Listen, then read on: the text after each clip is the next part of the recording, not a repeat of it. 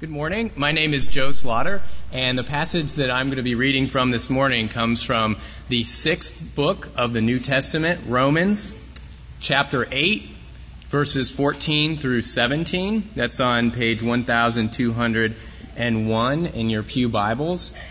Romans was a letter that was written by one of the early figures of the first century church, Paul, to the followers of Christ in first century Rome. So join me in Romans 8:14 through 17. For all who are led by the Spirit of God are sons of God. For you did not receive the spirit of slavery to fall back into fear, but you have received the spirit of adoption as sons, by whom we cry, Abba, Father. The Spirit himself bears witness with our spirit that we are children of God. And if children, then heirs, heirs of God, and fellow heirs with Christ, provided we suffer with him in order that we may also be glorified with him. Thanks be to God. So, Bob and Nate, why don't y'all just come up here?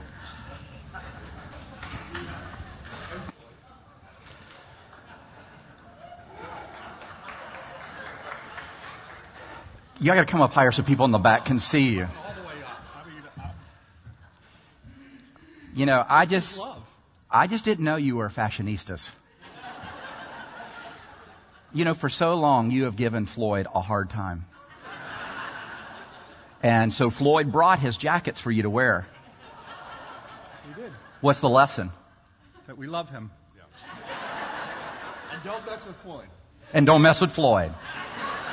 You remember he was a World War II pilot, right? So, appreciate it. How long are y'all going to stay up here like this?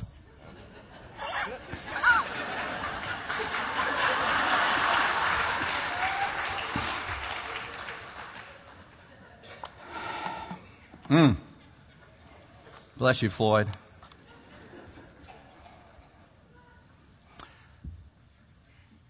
Regardless of Nate and Bob, the Holy Spirit is doing something beautiful here.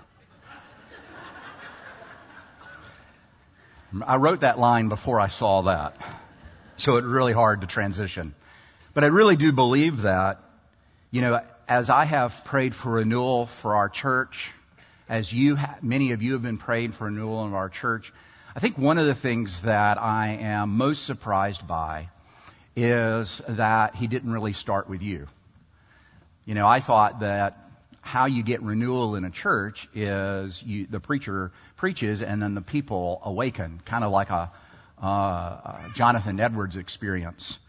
In reality, it's more started with me than it has with you, but I do believe it's also catching on with you by the stories in which you are willing to share with me. Someone said, and this is a former Catholic, he said, in the Catholic Church, the people confess to their priest. But in your church, he said, the priest confesses to the people. And that's very different. And he really liked that about our church. This morning, we're just looking at 4 verses. And so it's not going to take a particularly long time. But I do want to give you a little background to these 4 verses because I don't want you to feel that we just pulled them out of this wonderful letter that Paul writes to Christians in Rome in the first century. Paul begins this letter by making this observation about the world, and that is that everyone is unacceptable to God without excuse. Those that have never heard about Jesus Christ, who have never heard about the Old Testament prophets, the law, but also those who grew up in the church and had the scriptures, they're without excuse as well, unacceptable by their own works. None are righteous, no, not one. And the summary statement for the opening 3 chapters of Romans is this: for all have sinned short of the glory of God. And then he turns in chapter 4 and says, but we are justified in Christ by faith. What he What he means by that is we have been made acceptable. We were once unacceptable because of our sin, but we have been made acceptable to God through two parts of the gospel. And sometimes we forget that the gospel has two important realities. We tend to know one of them and often give it when someone says, how do you know you're saved? How do you know you're a follower of Jesus? How do you know you're a Christian? We typically talk about, I'm forgiven. I'm forgiven because Jesus Christ died on a cross for me. Jesus Christ gave up His life in my stead, in my place. Therefore, I'm forgiven. And that's true, but it is only half the gospel. We are not made acceptable to God simply by the death of Jesus. We are forgiven our sins because of the work of Christ on the cross. But we are made acceptable to God because we have the righteousness of Christ. The right works, the good works of Christ have been accounted, or the biblical word is imputed, to our account, so that the Scriptures teach us that when the Father in heaven sees you, He sees His Son. I don't mean that in the sense of Christ is imprinted over you and therefore can't see you.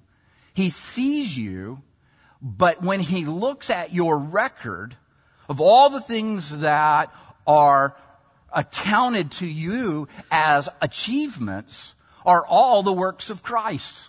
And that's why Jesus didn't show up here at the age of 33 and jump on a cross. He lived the life we could not live. That's why we were unacceptable.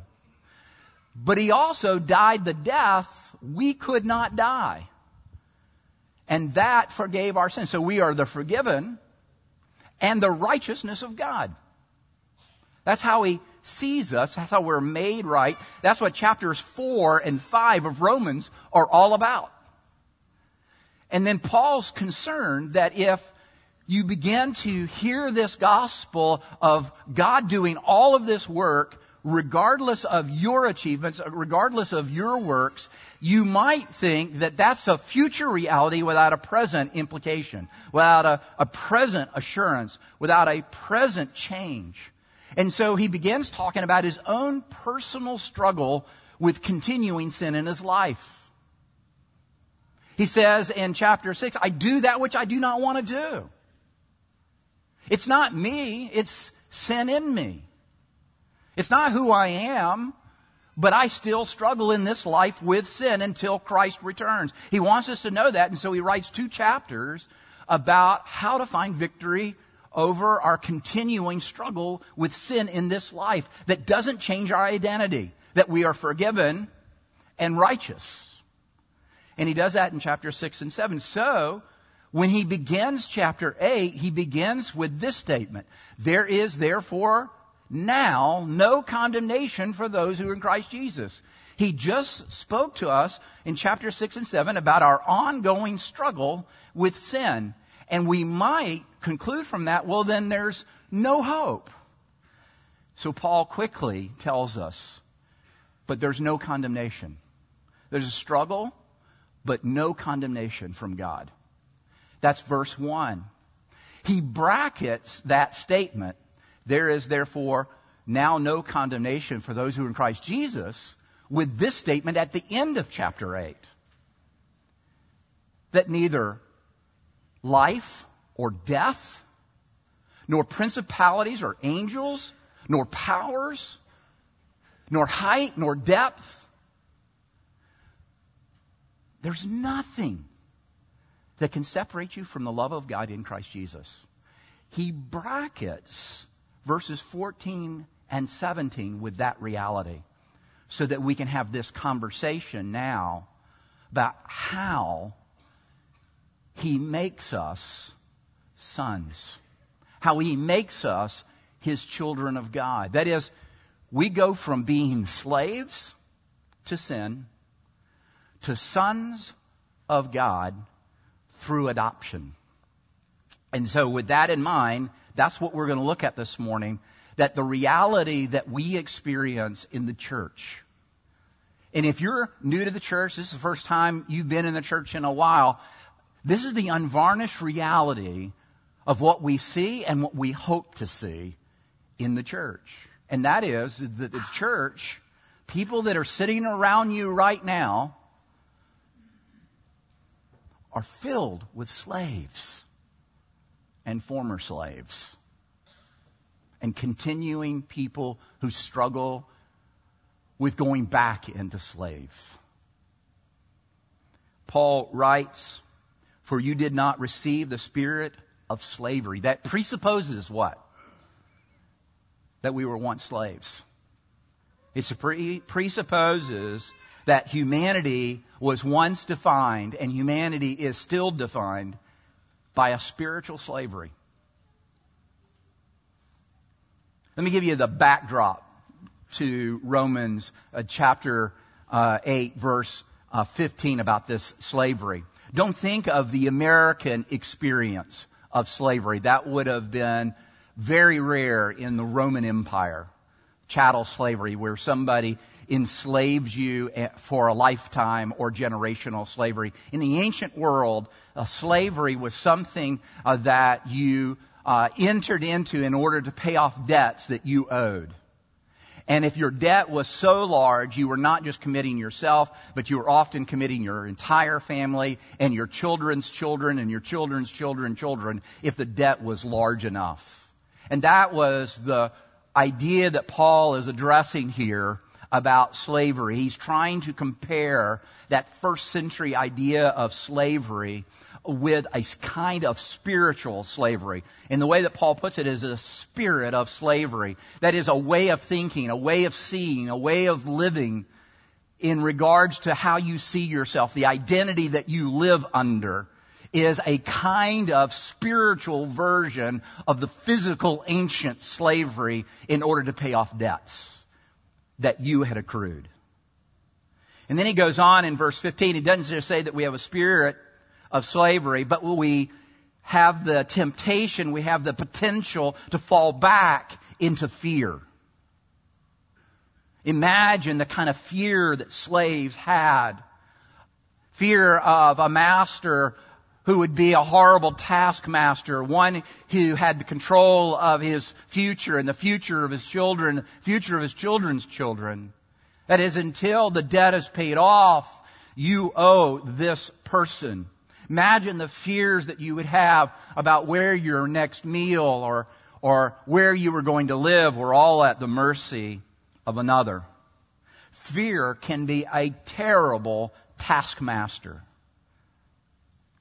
One of the things that I have noticed about our denomination is that often when we do make poor decisions, we make them out of fear. That is, we came from a period of time where liberalism was impacting the church all over America 50 years ago. And so whenever someone makes a proposal that sounds progressive, often the argument is the slippery slope. Because the fear is still with us 50 years later that we're going to fall into liberalism.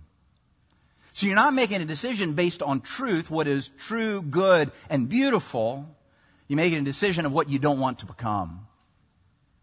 We see that in parents who are so afraid of losing their children or exposing their children, and they do things or they prevent things that happen so that their children don't fall into, and yet we still continue to hear children ODing on heroin. We still find children who get into immoral relationships and cause a wreck in their lives. But you see, we have to be thinking about what is true and beautiful and good, which is a positive thing, rather than I'm reacting against that which is negative. Fear has a way of gripping our hearts and preventing us from enjoying the goodness of God's creation simply because we're afraid of it. And we're afraid of the fall and how the fall has impacted this world we live. What are your fears? What are you afraid of? Do you have any? It's not hard to begin to think about the things that you're afraid of, because one way to know what your fears are is to have them threatened. What is it that if you don't act or if you don't engage, you're afraid it's going to be lost? That's what we are fearful of. The church is filled with people who are enslaved to their fears. We want to be a place where we see slaves become free. We want to be a place where people who have become addicted find freedom from the addiction. We want to be a place where people who are greedy become generous givers. We want to be a place where broken relationships are mended and healed rather than go on. We want to be a place where people who were once enslaved now become free. Because Paul says, for freedom, Christ has set you free. Do you hear that? You are free for freedom's sake. Stand firm, therefore, and do not submit again to the yoke of slavery. But we're not just a church filled with slaves, are we? We're a church filled with sons. It's a change in status. God has made us sons. He says in verse 14, for you who are led by the Spirit of God are sons of God. Led by the Spirit is Paul's way of saying someone who's a follower of Jesus, someone who's a Christian, someone who has been converted. He did not merely set us free, and that would have been enough. If God had taken slaves and set them free, we would still be grateful because we were once in bondage. But He does more than that. He makes us sons. That is an incredibly powerful thing when you begin to think that the God of the universe that we rebelled against, rather than punishing us, made us sons. So much so that when God sees you, He says to Himself, my beloved Son, in whom I am well pleased. And you say, that's an impossibility because of what I've done till now. The only way He can say that is not because He's looking at what you have done. He can say that because He's looking at what His Son, Jesus Christ, has done that has been accredited, counted toward your account. So no matter what you have done before you came in this room, and maybe while you've been in this room, our God in our heaven looks at you and He likes you. He doesn't just tolerate you. Oh, there's so-and-so again. They keep showing up at church. He loves you. And because He loves you, you're His son. Now, a quick word to the women and the young girls who are in this room. Many people have used this passage and passages like it to say, either, girls, told you, the Bible is misogynistic. It doesn't like women. The other side has looked at, see women, we're above you. God created man and then woman comes along because man's not complete. Both sides. I want you to know how radical what Paul is saying here. Paul is not saying, men, God has made you sons, and women, well, we don't know what He made you. I hope you do okay.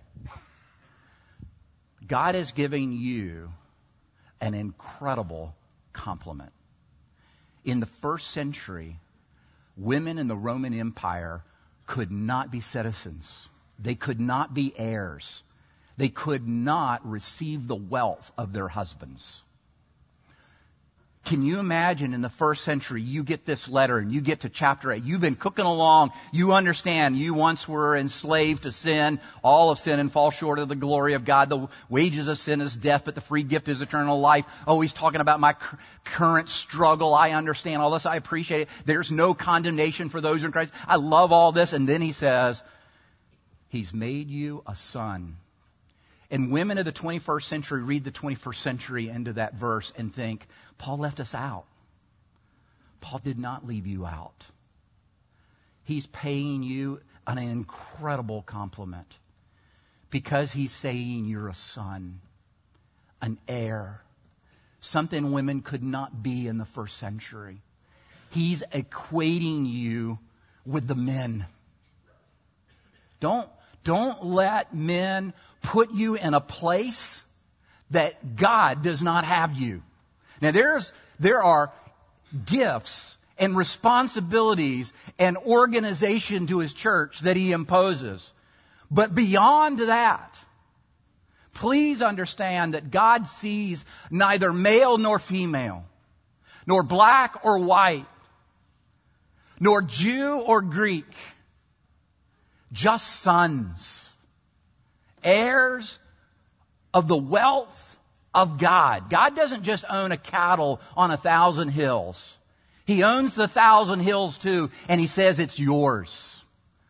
What I have, I give to you. I think that's important, ladies, because too often you are pictured either in how you feel or someone actually telling you that somehow you're a second-class citizen in the church. There is only one class of human beings in the church. Sons, heirs of God. But how does he do that? We weren't born of God. We were adopted. And that's different. Verse 15, you have received the spirit of adoption as sons, by whom we cry, Abba, Father. The Jews had absolutely no understanding or practice of adoption. It was a Roman and Greek custom. It was unique in the Roman culture. It's something that Paul could write about, and they would understand that the wealthy only would adopt men, adult males, when they didn't have heirs to become the heir. That is, there were no children adopted. No cute little babies, just adult males were adopted by childless, heirless, wealthy Romans. This is the backdrop of this idea of adoption. One of the responsibilities of the adoptor was to pay all of the debts. That is, the adoptee could not come into the relationship with debts. He had to pay them off. It was the requirement for adoption. Secondly, the son didn't get a letter saying, when I die, a lawyer's going to come visit your house, knock on the door, and say, you've won the lottery. Rich so-and-so left you his kingdom. Here it is. No, you got out of your house and moved into his house and became an heir. You had all the rights and responsibilities and privileges of being the son of the wealthy man. That's the context of the gospel. God did not forgive your debts to him. He paid them. It cost him the life of his own son, the eternal Jesus Christ. Then he changed your legal status from slave to son.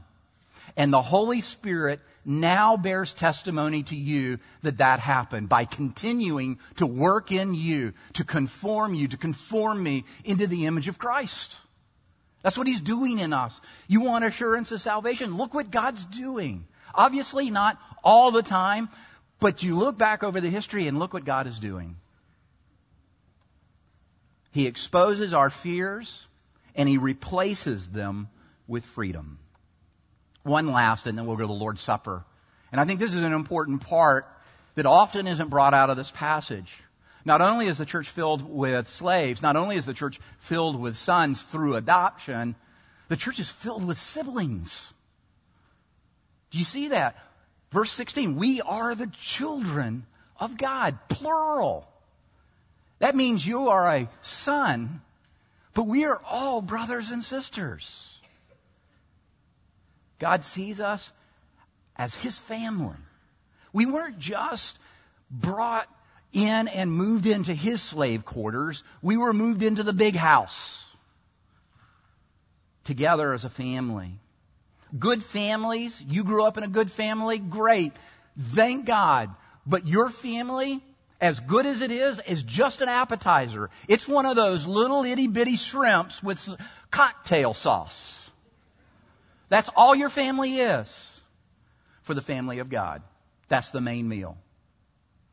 Those of you who grew up in dysfunctional families, bad families, families that didn't work, you're not an appetizer. That wasn't an appetizer. It was a longing that can only be filled by the family of God. You know, when I was growing up, I thought that, I wonder what it would be like to have a good family. So when I was 21 years old, I began interviewing potential spouses.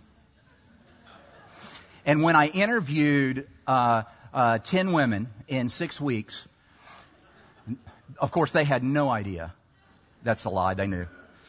But I was trying to ferret out two things. Did you have an active relationship with the Lord Jesus Christ? That's very, very, very important, to be together going in the same direction. And then secondly, I figured in a marriage, somebody had to have a picture of what a family was supposed to be like. And so I was looking for someone who came from a good, what I considered normal or ideal family. And that's what I got. You know, that's who Kathy is. She had to operate with only half of a picture, her half. My kids and their spouses are amazing. Have a wonderful relationship with them and my grandkids. So I've gotten the appetizer now, but it's still that little 3-inch piece of shrimp. We are siblings. If God is our heavenly Father, then we are brothers and sisters. The longer I am here, the more I appreciate the family of EP. Do you know how amazing you are? You might think you're not all that amazing, but from this perspective, you're incredible. You are my family. All the crazy uncles and weird aunts, cousins, you're all family. Now, you could say the same thing about me. But sometimes we get very myopic about our family, don't we? We call it the nuclear family. And we don't even recognize that we've got family that doesn't even go here. In our community, there are beautiful churches that are preaching the gospel, and we have brothers and sisters in those churches. They're not our competition. We are not trying to outdo them. We want them to be blessed and filled just as we want to be blessed and filled. We want them to be renewed just as we want to be renewed. But you know what? I bet you didn't know that in the liberal churches in our community, there are brothers and sisters too. Sometimes we complain and put them down and don't even realize that we've got brothers and sisters there too. And that includes the Catholic Church and so many other churches in our community. As long as our Heavenly Father has adopted them, they're our brothers and sisters, they're family. And that means we have responsibility to our family. Let me give you some quick application and then we'll be done. Do you still struggle with the idea that you are God's child?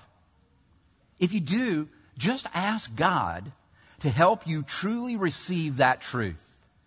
and live out of that new identity. Nobody thinks that's a decision. Nobody thinks you're going to flip a coin and all of a sudden you're going to live out of that identity. It's got to sink all the way in, and that takes time. We know that. But it begins by you wanting it.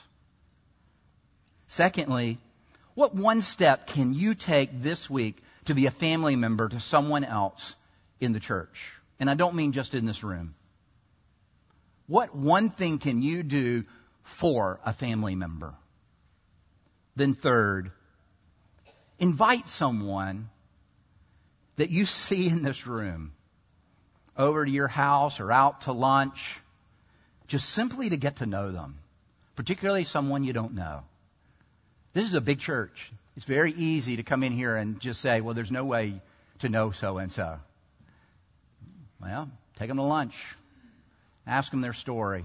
Tell them your story. We're going to be doing this for eternity. We might as well start now. Let's pray. Father, thank you so much for the meal that you're about to give us, that it reminds us that we are one. That we're one family, that you have adopted us, you have rescued us, you have freed us from being slaves to being sons. You have given us the rich inheritance of Jesus Christ to be our own record. The wealth of heaven is ours. And I pray, Heavenly Father, as we celebrate together, that you remind us of the depth and breadth and height of your love for us. And that we might be assured that neither death, nor life, nor principalities, nor powers, nor height, nor depth, nor anything can separate us from your love in Christ Jesus. We pray. Amen.